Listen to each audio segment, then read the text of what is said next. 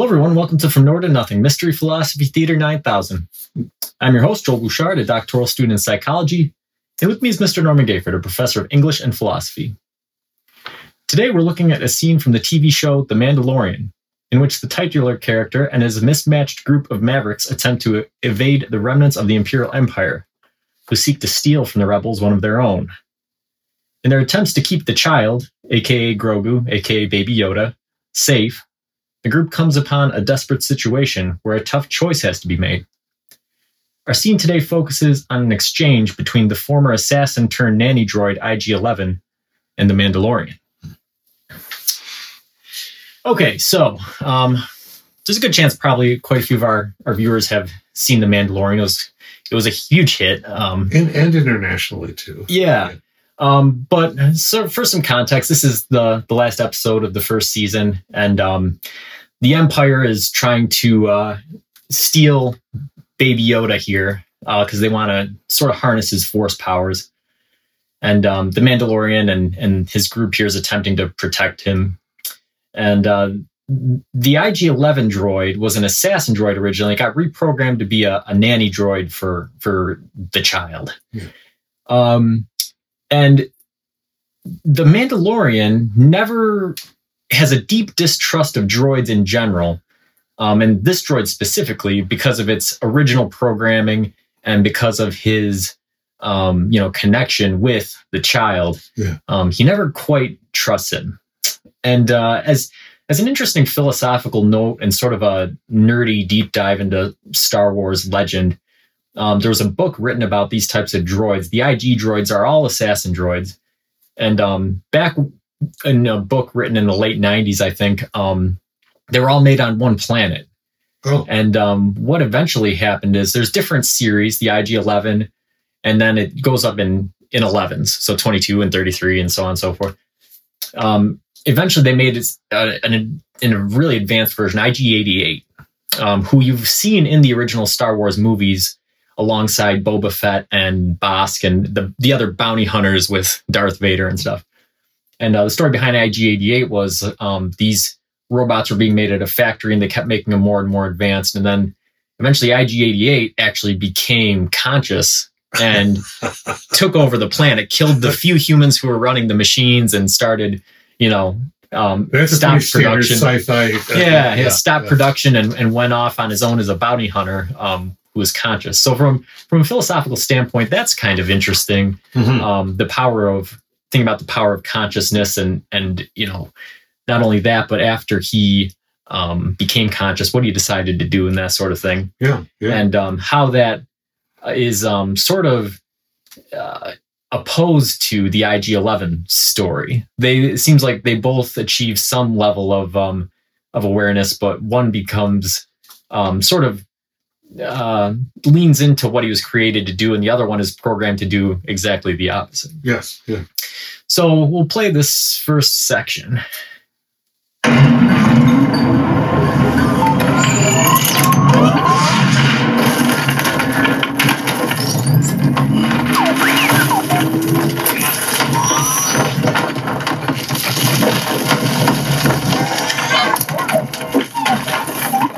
I don't suppose anybody here speaks droid. I believe he is asking where we would like to go. Downriver, to the lava flats.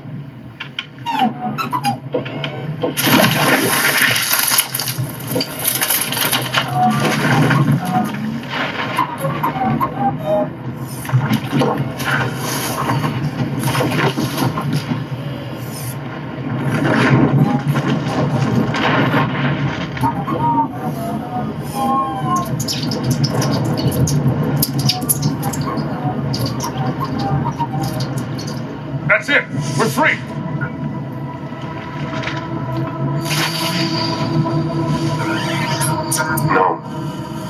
No, we're not. So as we can see here, they're attempting to escape. They've been evading the Imperials for a long time. They get on this boat. This sort of ancient gondola droid is pushing them downriver.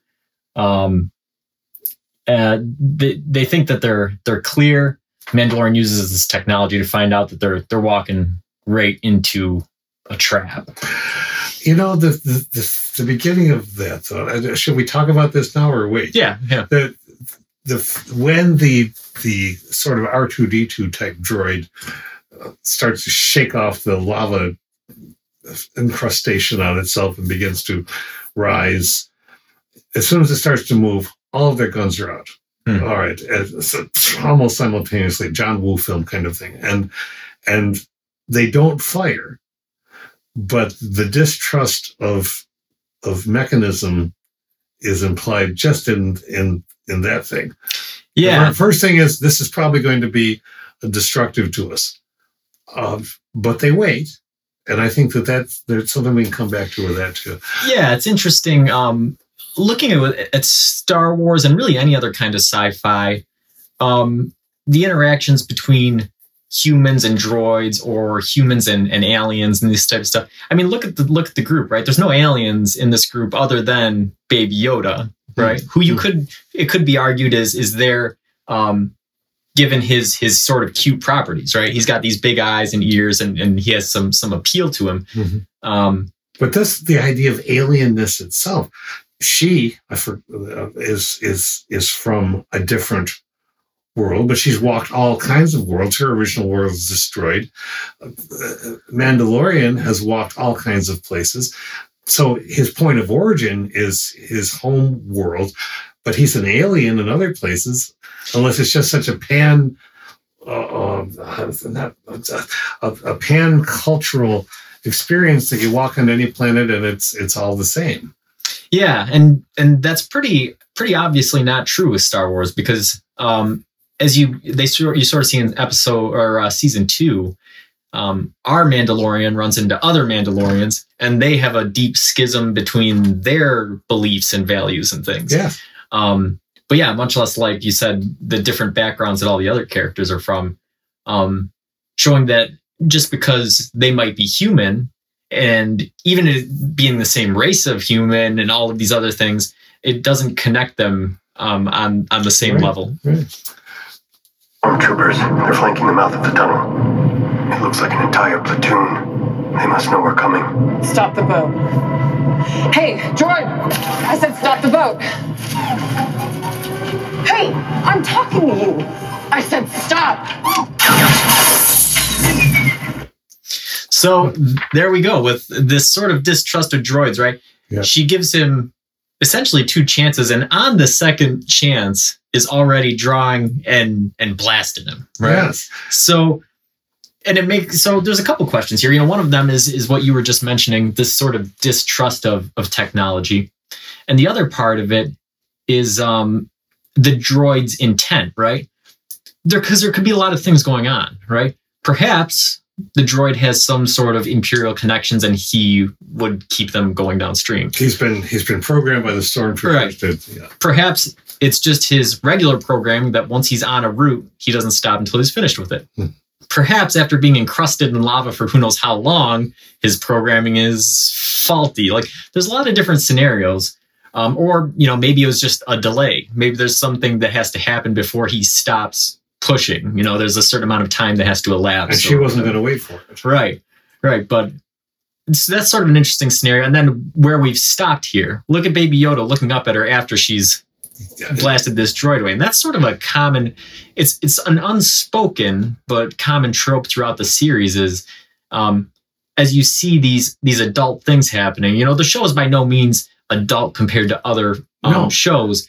But even though it's put in a more PG sort of frame of reference, the acts that are happening are still very heavy adult scenarios. Yes, they are. And they always do a good job of showing these scenes very briefly, very quickly. They don't talk about them, but you see that it's having an impact on this. That's the question on that. On Grogu's face is why. Mm-hmm. It's not quite judgmental, but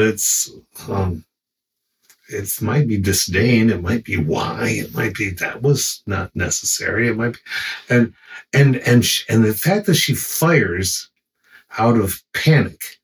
This character, Cara Dune. Cara Dune, across the episodes in which she appeared, I very seldom saw her panicked. This was stop it now. Well, part of that is because of her history with the Imperials, but I think it says something about, okay, I told you to stop, bam, I'm going to zap you, because that are all of the gun issues on this planet. That brings some things up. Yeah, it's certainly there's aspects of the character. She says something interesting there, which is well, actually, I don't know if we've seen it yet or if it's coming up, but essentially the Mandalorian says there's too many of them for us to fight, and she says, I can't be captured, Yeah, that part, yeah. So it makes you wonder, the Mandalorian, I mean, he's obviously no stranger to combat himself, but when he says there's too many to fight, what sort of alternative scenarios are going through his head? Is he considering being captured? Is he, what? They don't really expound upon that, because it's sort of it's a bam bam scene, as in any action movie, right? They have to make a split second decision in order to survive. But that question sort of lingers. Like, if he said there's too many to fight, what was he thinking? Yes, are alternatives. And what has led her to the panic? Is it the classic I'm female and so I'm more in danger? That seems not quite in her character frame. Is it because she does not want to reveal the things that she knows? Is it because of her just fear generally of the Empire and putting up all the front? So yeah, what's going through her mind is just as interesting as what's going through his. Yeah.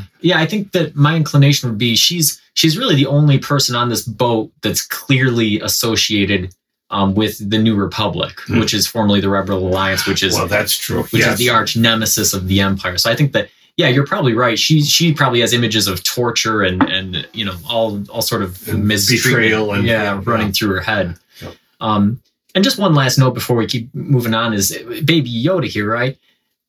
Baby is a misnomer, because as we know, Yoda lived to be 900 years old. So we don't know for sure how old Grogu is.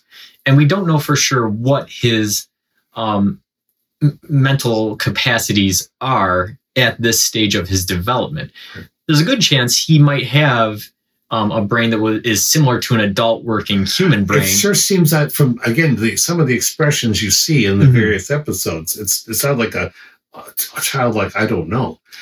This has this has wisdom in it, this little glance. Yeah, and it raises that the importance to philosophy and life in general of language. There's so many things that even with a large mental ability, without language and the ability to communicate, some of that can be lost and misinterpreted in ways that we don't even know about. That's true.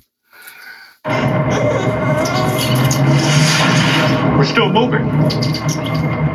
Looks like we fight. There are too many. Well, then what do you suggest? Because I can't surrender. They will not be satisfied with anything that... Yeah, so that's that scene that I was just talking about. We hadn't seen it yet. But yeah, you can hear the panic in her voice a little bit. You're right. Mando, as usual, is pretty even-keeled. But it's sort of funny. I mean, you've seen them up to this point fighting a lot of Imperials. Mandalorian came very close to death. He was injured very badly. And so this specter of upcoming combat, he's just sort of saying, logically, well, we can't win this one. And she's panicking. She's saying, we have to win this. Yeah, right. I can't surrender. Well, that's not the same thing as I can't have them take me. I can't surrender. Suggests that she is concerned about the knowledge she has, as well as a standard sane human fear of what the Imperials might do. But then there's always that option. I remember watching the scene the first time when she said they can't surrender. I'm thinking, well, then you can blast yourself or ask Mando to blast you before. I mean, that's not exactly the ticket out one wants, but that doesn't seem to get raised. Yeah. So again, that is an interesting scenario. And as we'll look more into the scene, it appears that there are alternative ways that this could have gone. And so it's easy to take it clip by clip and say, well, why didn't they do this or why did they do that?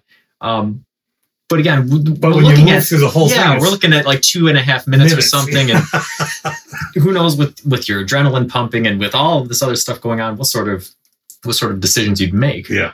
The other thing we should probably mention in light of world events, right? You and I were talking about it before the show. Yeah. The context from which you're operating plays a large part in how you react to situations like this, right? I mean, again, we're talking about Cara Dune's background as a rebel and being on the opposite side of the Empire, and what the prospect of capture means to her versus the Mandalorian, and as we'll see, to the IG droid and his programming and protocol, and and looking at the world stage and seeing, as we look at how things unfold between countries with superior firepower, and looking out for their own interests, and how it affects smaller countries as a whole and the individuals in those countries, and how they choose to rebel. Right. So Ukraine is, here. This character sometimes reminds me of this kind of person, the elderly woman who was tossing sunflower seeds at Russian soldiers and saying, "Put these in your pockets so when you die, flowers will grow where you are." That's some grandma, right?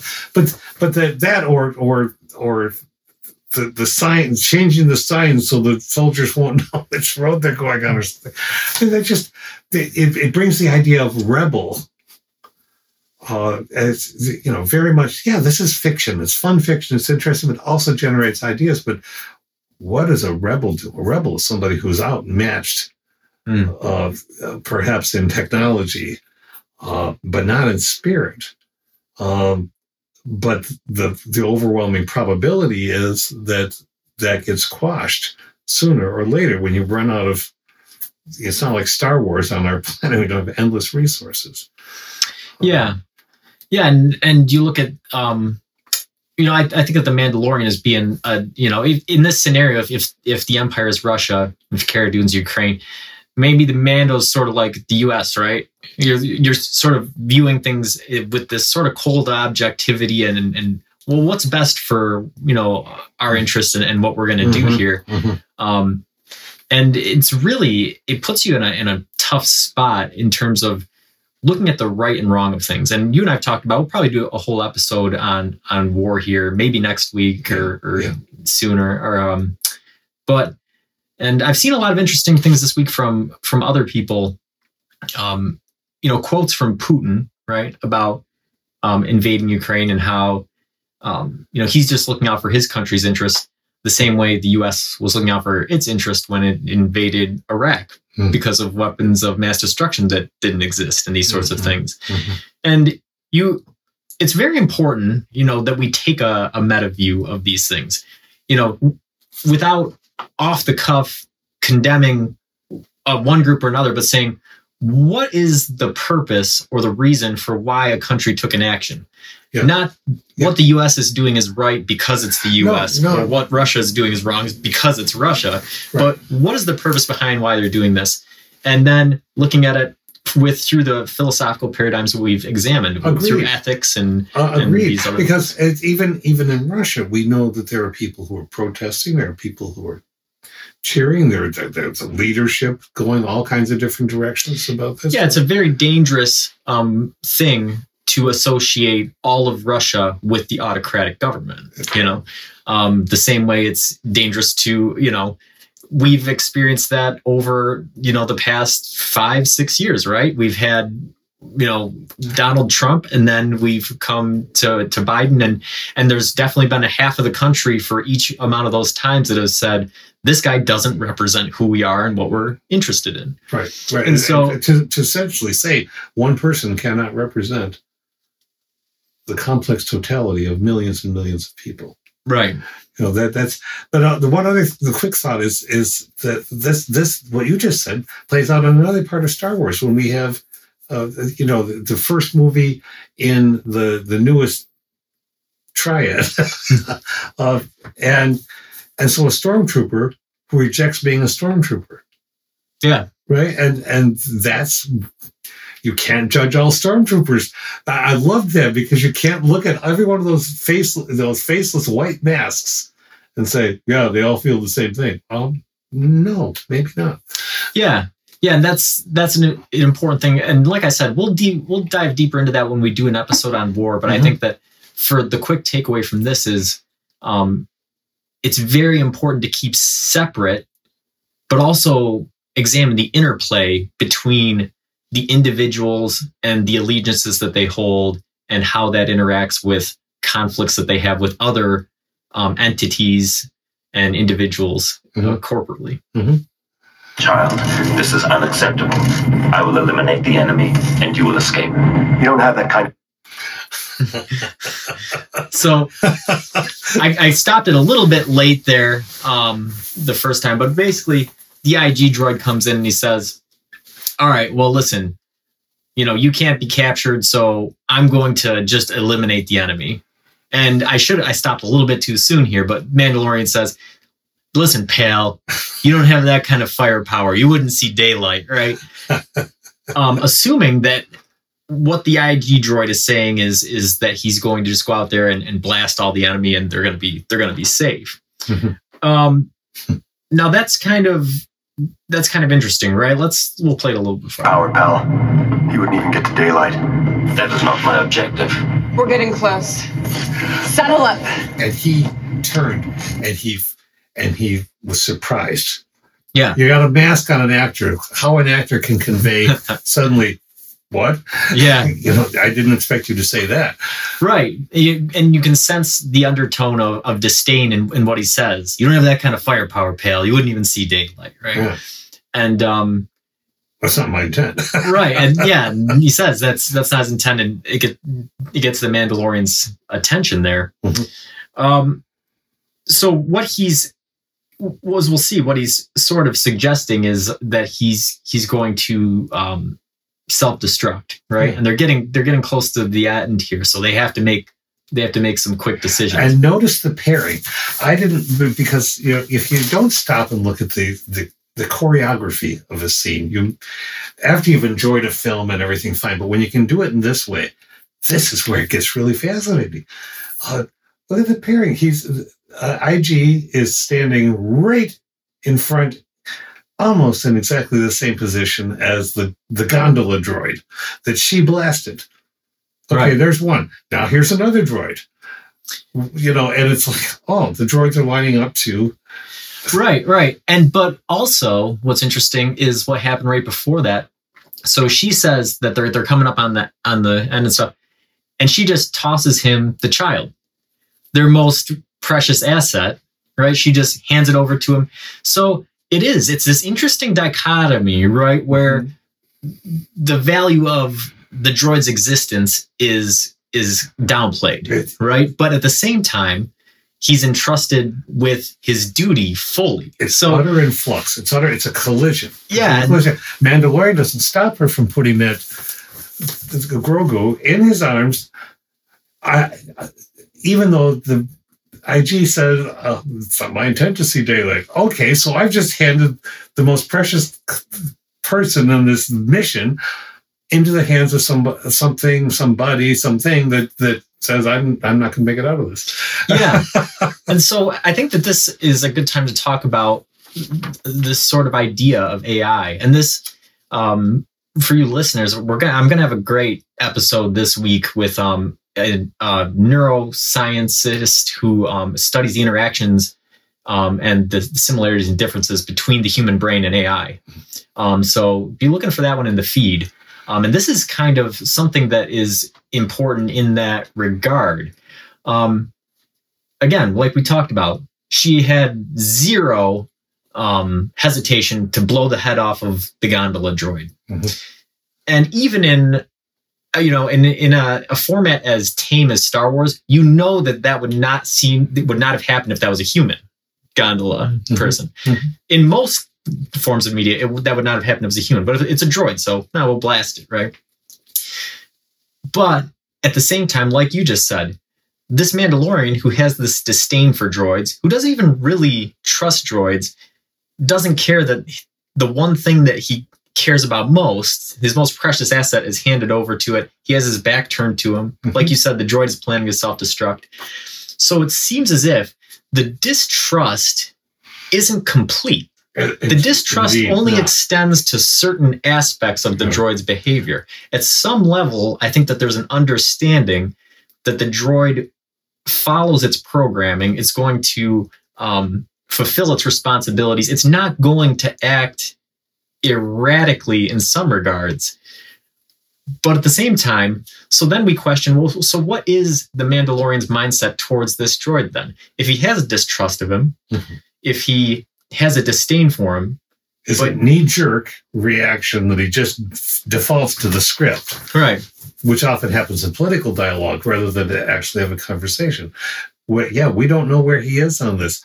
Also, another mighty disturbing element about this for me, and we've talked about her just blasting the other one. The other one didn't have her language. This one speaks, that one doesn't. Thus, this is more humanized than that one, even though that one is just pushing a cart along and a boat along, and this one was a former assassin. It's remarkable what it says about language. It's remarkable what it says about, making the assumption that something is more like us just because it can speak. Right. Yeah, and again, with what's happening in Ukraine, there's been a lot of questions raised about refugees, right? So why is Europe so willing to accept these Ukrainian refugees, but people from Syria or Afghanistan or these other places have been turned away? Yeah. And I think that you're right. There's something, there's the aesthetic quality of somebody looking different, but I think there's also a quality of the language component as well. And you know what? I think that you see that happen in America as well. When you look at some urban cultures, right? There are some African American people that, regardless of their level of intelligence or education or empathy or whatever, if they speak from a certain aspect versus another one, how they are seen by other people is greatly. And if we expand that to every single one of us, I mean, if you're somebody in the north and you go south, see how people react to the speed of your words, the choice of your words. It's endemic to all of us. It's endemic to all of us, and we so easily make judgments based on the superficiality of language. And that's why I think this is important. She doesn't know anything about this creature except that, it uses words like she does, but it doesn't sound like her. She doesn't talk like this. Right. And then, of course, it takes me completely, this is totally seemingly irrelevant, to a film called Ice Age. Yeah. But I'll talk about that later.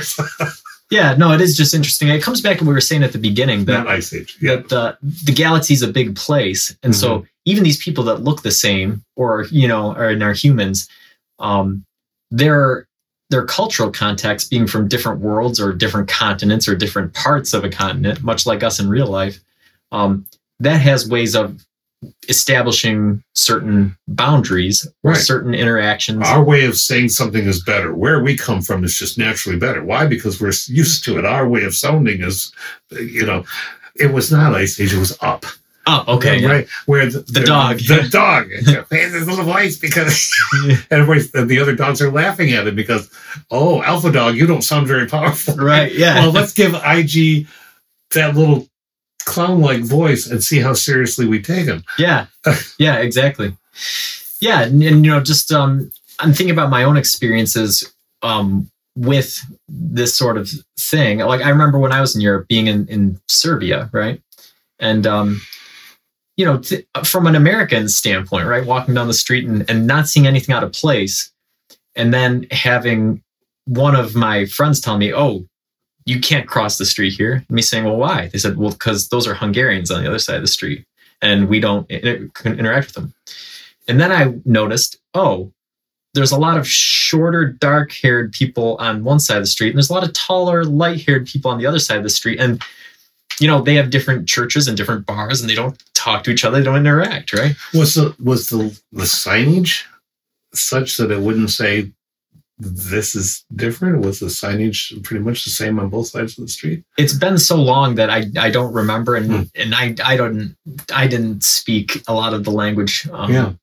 But when I was in the Army, I was friends with a brilliant guy, probably the smartest guy I served with. He also going for a PhD in psychology, and he was born in Belarus. But he told everybody that he was Russian. And he ended up having a very weird story where when he was in kindergarten, some people came in and they took measurements of all the kids, and they said to him, "You're going to be an Olympic swimmer."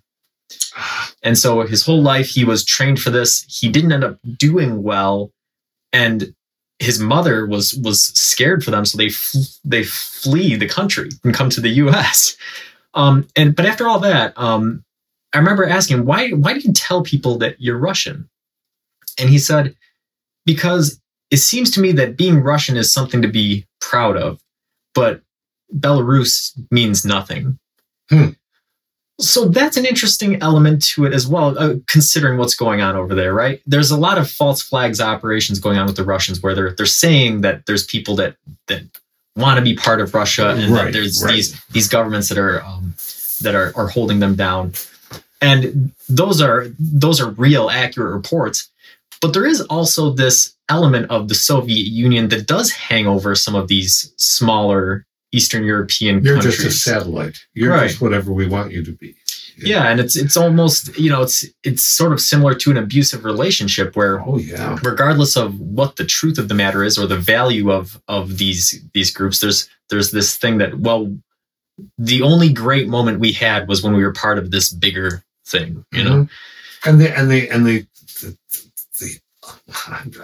to me, it's ugly. The ugly notion of, well, you look like us, you sound like us, you have the same institutions, so of course you're us. So it's complicated. For sure. Don't have the security protocols from my manufacturer. If my designs are compromised, I must self-destruct. What are you talking about? So now the IG droid finally reveals his plan, right? He says, listen, my plan isn't to go out there and just shoot all the stormtroopers and have us be safe. I know that that's not possible, right? But my original programming is that, I am a sensitive piece of property. So I cannot be captured and have my secrets of how I'm built revealed. It's like a drone or, a nuclear submarine, right? Like you can't just hand that over to the enemy. If there's the danger of that happening, it has to be destroyed, right?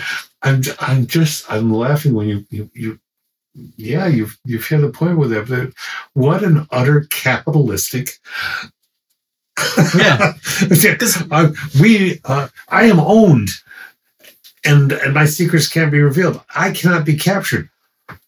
Kara moments earlier in real time says, I can't surrender. Right. He's surrounded with people who are removing his options. Right. Yeah. And so think about that. So Cara Dune says she can't be captured. IG-11 says he can't be captured. But if you think about their positions right now, Cara Dune is actively in the employ of the New Republic. The IG-11 droid has essentially been freed. Early, I think it was the first episode, actually, he was going after the child.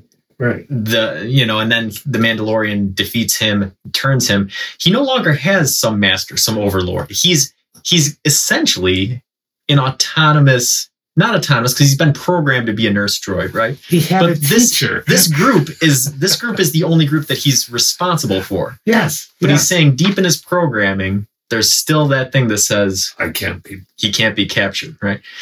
And that is interesting, looking at the parallels between the human soldier fighting for a New Republic and this droid who had an overlord and now doesn't. Unless he's, I'll throw a wrench into the works, unless he's using that as the simplest way to say, this is what I'm willing to do. Right. I'll just tell you that it's built in, because then you can't argue with it, because you just accept that it's all built into my programming. But what if when he was reprogrammed, it wasn't? But he's using that as a... Yeah, and we'll see that a little bit further here. Not permitted to be captured. I must be destroyed. Are we going to keep talking or are we going to get out of here? I can no longer carry this for you. Nor can I watch over the child.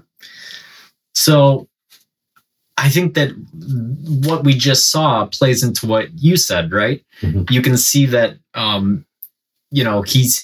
he's using that deep programming, I think, as a cover for, like you said, this saying, I'm willing to do this. This is what I can do. And it makes me wonder, right? As we talk about AI and consciousness and this sort of thing, is this just as a result of his programming as a nurse droid? Or is this an autonomous decision by a semi or fully conscious thing, right? And that's where I lean. Yeah, because, his programming is to protect the child. And so he's done all the calculations and said, listen, we can't win by fighting. And he said, the child ends up dead and this is not acceptable, right? But rather than using that as the excuse for why he's going to self-destruct, right? Which would be that would still be a logical conclusion to come to. Oh, well, they're going to capture the child. That's unacceptable. I'm going to destroy myself. Yeah. But instead, he brings up this original programming where he can't be captured or destroyed. He doesn't make it about Grogu. No, he doesn't. So I feel like that's how he thinks. Maybe that's how he thinks he reaches the Mandalorian, because he has a prejudice about the Mandalorian. Right. Based on what the Mandalorian said to him. If you accrue all the things that he said about him, okay, you understand one thing, the manufacturer. Yeah. Yeah. And so, I think that makes me lean towards him being a conscious, autonomous individual, because if it was just the programming, I think that he would have used the child being captured as the sole excuse. But instead, he defaults to this prior programming, which it probably shouldn't even be in his current programming or consciousness, right? It should be something that was buried or erased, but he brings that up as the excuse to not make it about the child in his explanation. And look at the layout of the seed. I mean, this is Cara Dune's, she's turned away. She's out of this conversation. We got to take care of this out here. Grogu is almost eyebrows raised, maybe being surprised by and of course the Mandalorian's looking up at, because IG is much taller, but I can't help but look at this and say, okay, there's some respect implied in that physicality. Mm-hmm. Yeah. You can't self-destruct. Your base command is to watch the child. That supersedes your manufacturer's protocol, right? Right? This is correct. So now there's a change, right? The last time the Mandalorian talked to the IG droid, and we've been going on for so long that it doesn't seem that way. Yeah, right. But the last thing that he said to him was, you don't have that kind of firepower, pal. You wouldn't see daylight. This dismissive, disdainful thing that is the only thing that we've seen throughout the series in his interactions with him, this distrust of the droid. Mm-hmm. But like you said, once the IG droid said that it wasn't his plan to shoot his way out, and you saw the surprise on this helmeted, completely closed off character, you saw the surprise. Yeah. Now something has changed in the Mandalorian and how he's relating to this droid. And his default is to reason with him, right? So he goes back to the programming, right? He says, hey, no, you forget your original programming. Like you're programmed to be a nurse droid, and that supersedes this other programming, doesn't it? Right? So he's trying to dissuade him. And I think that comes back to the IG droid's train of logic. I think it won the Mandalorian over. I very much do too. And there's an inversion here science fictionally, and this is perhaps going to be too obscure, but in the original Star Trek episode, which I was party to because I'm that old, and still go back and watch, there were many episodes in which Captain Kirk outthinks a computer and tells it to blow itself up in order for the good of the of the society or whatever, because he's determined that. To heck with the prime directive. All right. There's a wonderful inversion in this, in which the machine is determined to blow itself up, and he's going to try to outlogic it, and it's not going to work. Right. But he wants to outlogic. So yes, there's a big change here. Yeah, and we've talked about the lack of value put on the droid's lives so far, but now the Mandalorian as a human is putting a value on the droid's life that, as we'll see in the next few lines of dialogue, might not actually exist. Mm-hmm. Maybe it does, based off of what we've seen and what we've talked about, but maybe it doesn't. Now grab a blaster and help us shoot our way out. Victory through combat is impossible. We will be captured. The child will be lost. Sadly, there is no scenario where the child is saved in which I survive. So, again, we catch the tail end of the Mandalorian saying, listen, grab a blaster and help us out. We're all in this together, right? You're a part of our group. We're not letting you do this thing. Right. Even though he knows that it can't work. It would be an act of futility. Be part of the team, even though we're all going to die together. I think it's really interesting whether it's ironic or directly intended when he says, sadly, there is no outcome in which I survive or the child survives and I do as well. I'm paraphrasing, but sadly, I'm going to die. Sadly. Right. Just the word sadly is implying a consciousness. Right. And we'll see a little bit more of that in the next couple lines. And what about that makes it ironic? Mm-hmm. But yeah, so I mean, so now the droid is using logic back on the Mandalorian, and he's sort of outdone him. Yes. Now, what's interesting about this to me, and in the course of any action movie, right? If we as logical, reasonable viewers see these action scenes unfold, there's this sort of suspension of disbelief in terms of risk calculation, right? You see these action heroes pull off these crazy stunts, barely get missed, barely hit the other guys, do all this stuff. And it's happening in the moment. There's no forethoughts, none of this. It's just reaction and instinct and training and all this stuff. Mm-hmm. Well, now, the moment that they have some time to do some planning, they have some time to do some of this, they've already given up, essentially, right? And if you see the number of stormtroopers outside the cave, based off of other scenes in The Mandalorian, it doesn't seem all that far-fetched to think they could just blast them all, right, and be fine. And the directors could have written that.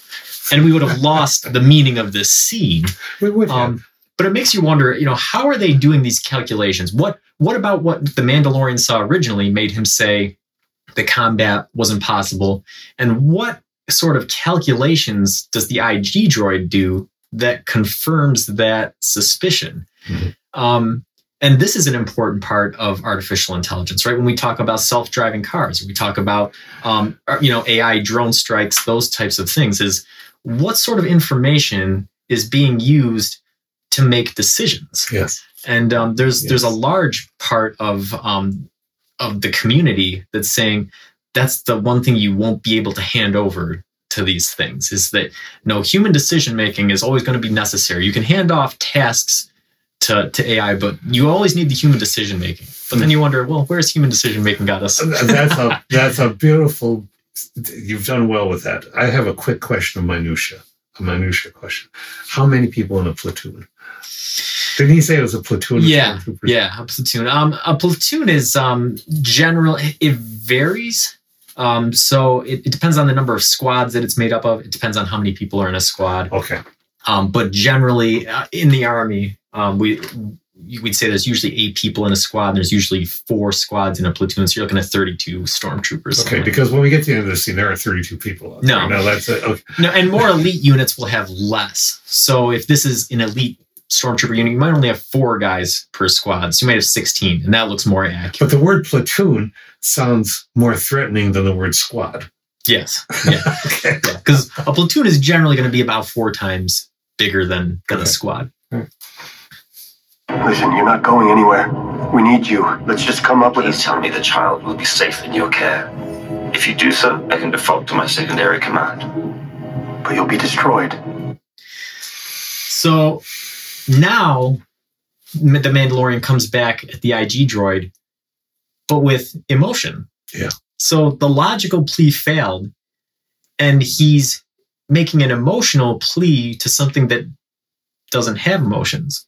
Or does it? Where are we, where are we landing on this? What has this droid done to either win us over to the conclusion that it's merely a machine that's following programming, or it's an autonomous, conscious entity that is capable of experiencing the world in an effective way? A very, very clever, subtle shift in a scene that's overtly, let's hurry up and get ready so we can blast them before they blast us. But underneath all of that, it's incredibly meaningful. Yeah, and so after the Mandalorian tries to make that emotional plea, the IG droid just completely ignores it, right? And he just hammers on that point. Can you tell me that the child will be safe so that I can execute my first programming?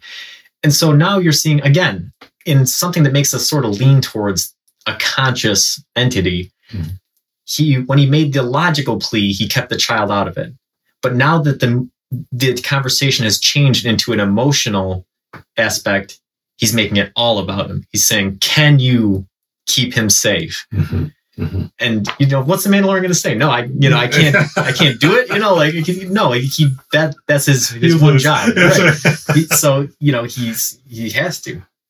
And you will live, and I will have served my purpose. No, we need you. There's nothing to be sad about. I've never been alive. I'm not sad. Yes, you are. I'm a nurse droid. I've analyzed your voice. That's marvelous. Yeah, so I think we were talking about it before the show. My wife bust out laughing at that part. And it's funny, right? Because of this, like you said earlier, it's funny that he said, sadly, I'll be destroyed. It's ironic because here he says, don't be sad, I'm not alive. And that, I think that is totally ironic delivered. He's essentially taking a poke at the Mandalorian when the Mandalorian is at his most vulnerable, I think, to say, well, don't worry, you never did. You don't think I'm alive. Right. When you bloody well now know that I am. I think that's a really big change. Yeah, it makes you wonder, is it that sort of dig that's sending home to the Mandalorian that he is something that has some value? Yeah. Or is it a way of helping the Mandalorian cope with what is going to be his loss? I think this is clever enough, sophisticated enough to be both. Yeah. Both of those things are happening. Yeah. So, I mean, and it's interesting because the IG droid sees this outcome as satisfactory for his program. He says, I will have served my purpose.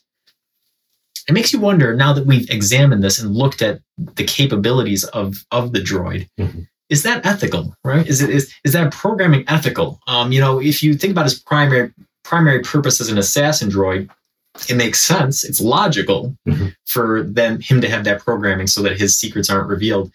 But given the capabilities that he has and what sort of faculties he has to experience things, is it ethical to put this thing in saying you must destroy yourself if you're going to be taken out of our possession? And as one person, I'd say, well, no, of course not. But I think he's talking on two levels at the same time.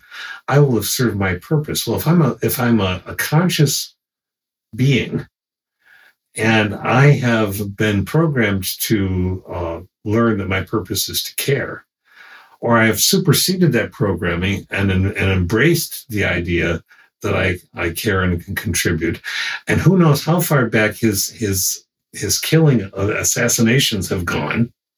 I'm not that close to the canon that I know that of Star Wars.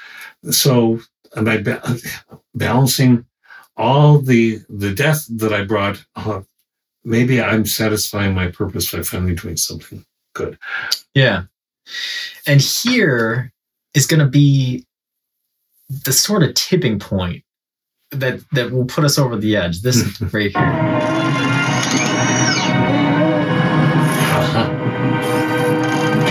Precisely. You know, how this expression of affection, I don't think that exists even if you're a nurse droid with program. Maybe it does. Maybe his nurse droid programming says, listen, the child is going to be in distress from what it's about to see. So you need to provide a preemptive comfort before you execute this task. Yeah, I don't buy that. I don't think that I do either. But, you know, and it seems that he does that for his own purpose. It was between them. It was a contact. Yes. I have enjoyed you. Yes, I care about you. Yes, you require this and nobody else is doing this. I do buy that part, but I don't think it was instructive. Mm-hmm. I think it was... Yeah, and there was the moment of hesitation afterwards where you see his eyes almost kind of searching his face a little bit, and he pauses before he turns. Yeah. And so that whole just that little scene right there is pretty powerful in terms of the arguments that you can make for consciousness. What this droid is like. IG, what are you doing?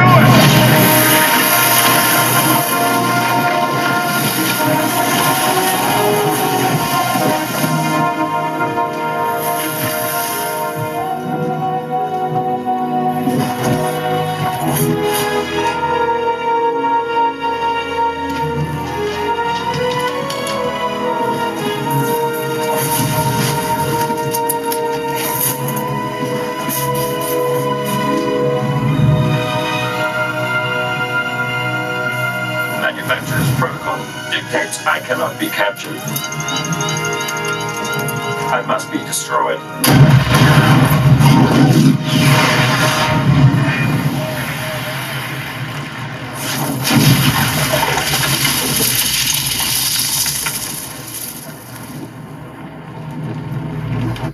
Now, the use of music is always critically important in any film, TV series, whatever. We know that.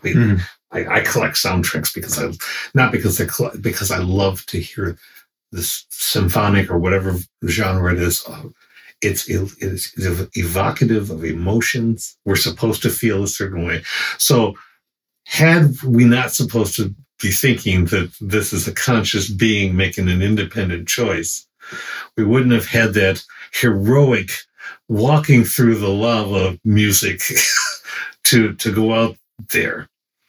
That tipped it for me utterly. You know, to me, this sort of brings back our questions about reality, right? Because we understand that, you know, we have these thoughts, we have these emotions, and that we perceive these things to be real, and we ascribe that to other individuals as well, right? That you are a real person with thoughts and emotions, and we have these interactions. And then, so it's not clear cut to philosophers, and we've talked about all these shades of what philosophers think about reality. But what's generally accepted by people, right, is that we as humans have these complex feelings.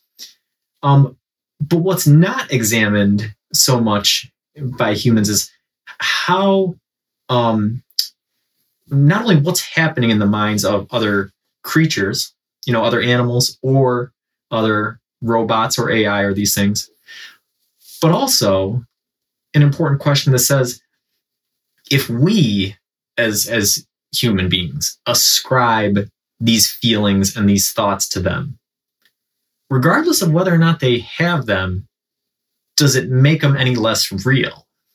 Right? So maybe the IG droid is right? Maybe he says, you know, don't be sad. I was never alive. Like, I never did this. Like, this is just my programming. I'm just doing it. Maybe that's true, right? Yeah.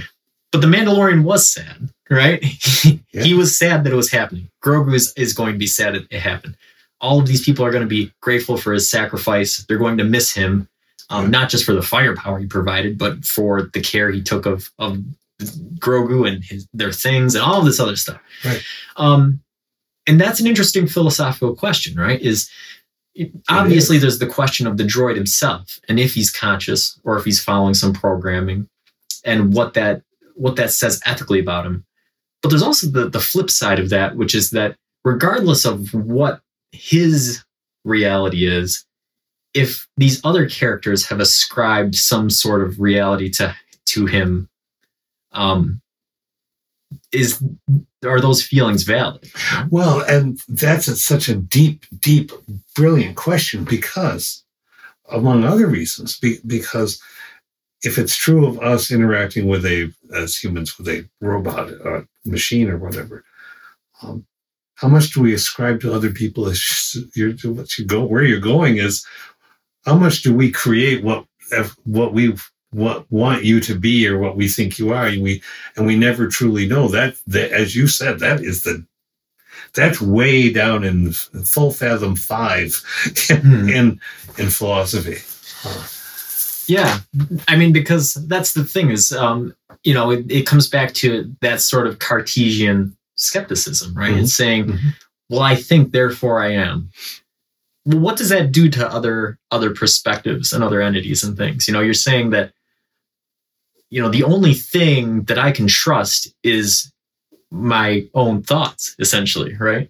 And philosophically, that's a very powerful statement, and you can make arguments against it, but you can also make powerful arguments for it.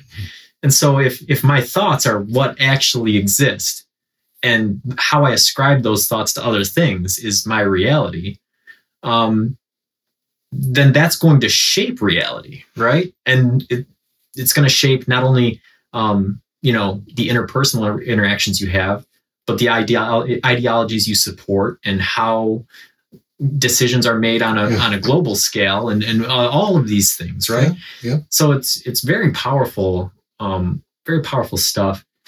I like this scene.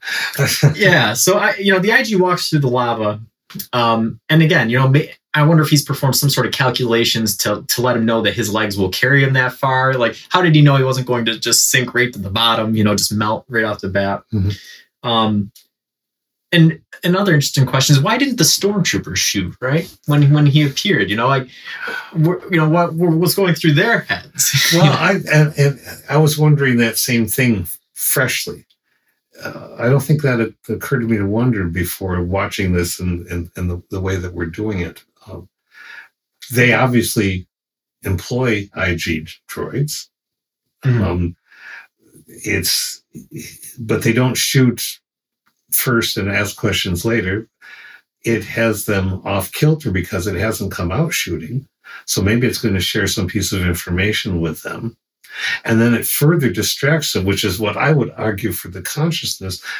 It makes the decision to further distract them, but it doesn't have to say anything. It can just unload the mine and blow up.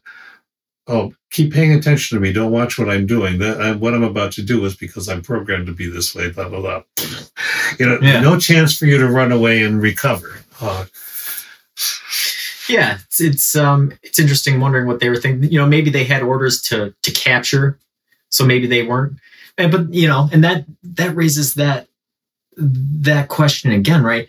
If they were assuming, if you're the good guys, right, and you're assuming that they have orders to capture the child, then you would have to drop on them combat-wise because they would have their hands tied as far as how much force they could apply to you, as opposed to how much you can apply to them. And that never came up in the conversation. No.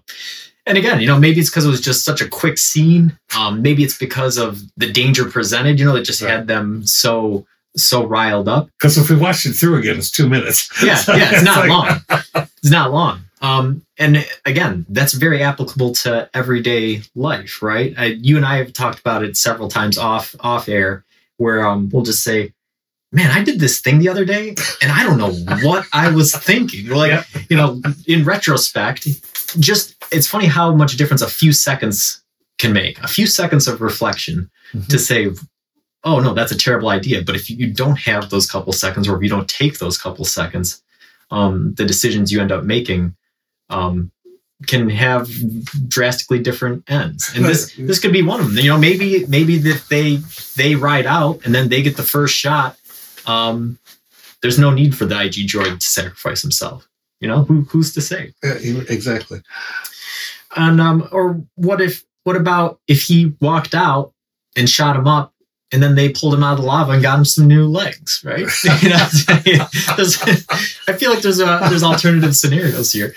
But yeah, that's essentially the end of the scene. Do you have anything else that you think we missed, or anything else we should add in before we wrap it up? Only one quick thing. I won't go on at length about this. I'm going to make a click with my flashlight to see this note. I'm not going to read this off, but it's just a basic note that occurred to me. This scene is about redemption, and Nietzsche was people said of Nietzsche, if you didn't find an opposition, him arguing with himself and disagreeing and shooting it down 2 or 3 times in one page, then you weren't really reading him. But he said that redemption is part of a contradictory state of being. And I thought about the word redeem. And the word redeem means to buy out. So do we see IG as redeeming himself and follow that I said before, if we killed so many people and whatever?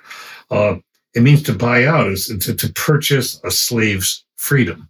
And in Christian teaching, it's to purchase your way through the blood of Christ, for instance, out of the slavery of sin. But it's still that purchase in one metaphorical sense or another.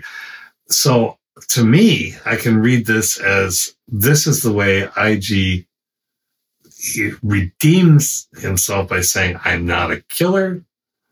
I will be one more time, then I won't after that. I'm not a nanny. I'm not what any of you have programmed to me. This is what I can do because this is what I can do. Yeah, that's a really fascinating thing. Yeah, I didn't even think about that, the definition of redemption. And it brings up, again, the discussion we've had on ethics, right? Yes. Is, he's redeeming himself, right? So we look at this scene, we think that it's sad, the IG droid is dying and all this stuff, but we don't know what the IG droid has done, right? And how much red would he have to have in his ledger beforehand for us to say, you know what, I'm not even sad that he's gone, Would there come a point where those scales tip like that, where, you know what, after all the terrible things he's done in his past, good, see you later. This is the least he could have done, But the director and the scriptwriter don't let us tip that.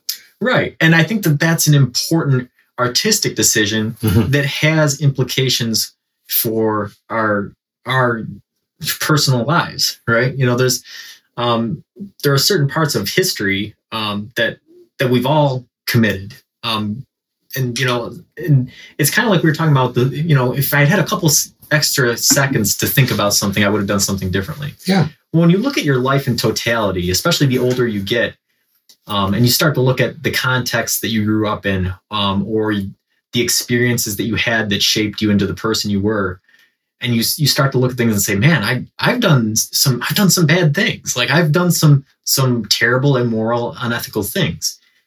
But that recognition, and then your actions in the current time frame, are more indicative of the person that you are than who you were when you did something else. Right? And this is a huge issue that we've been talking about throughout the show with several times. It is.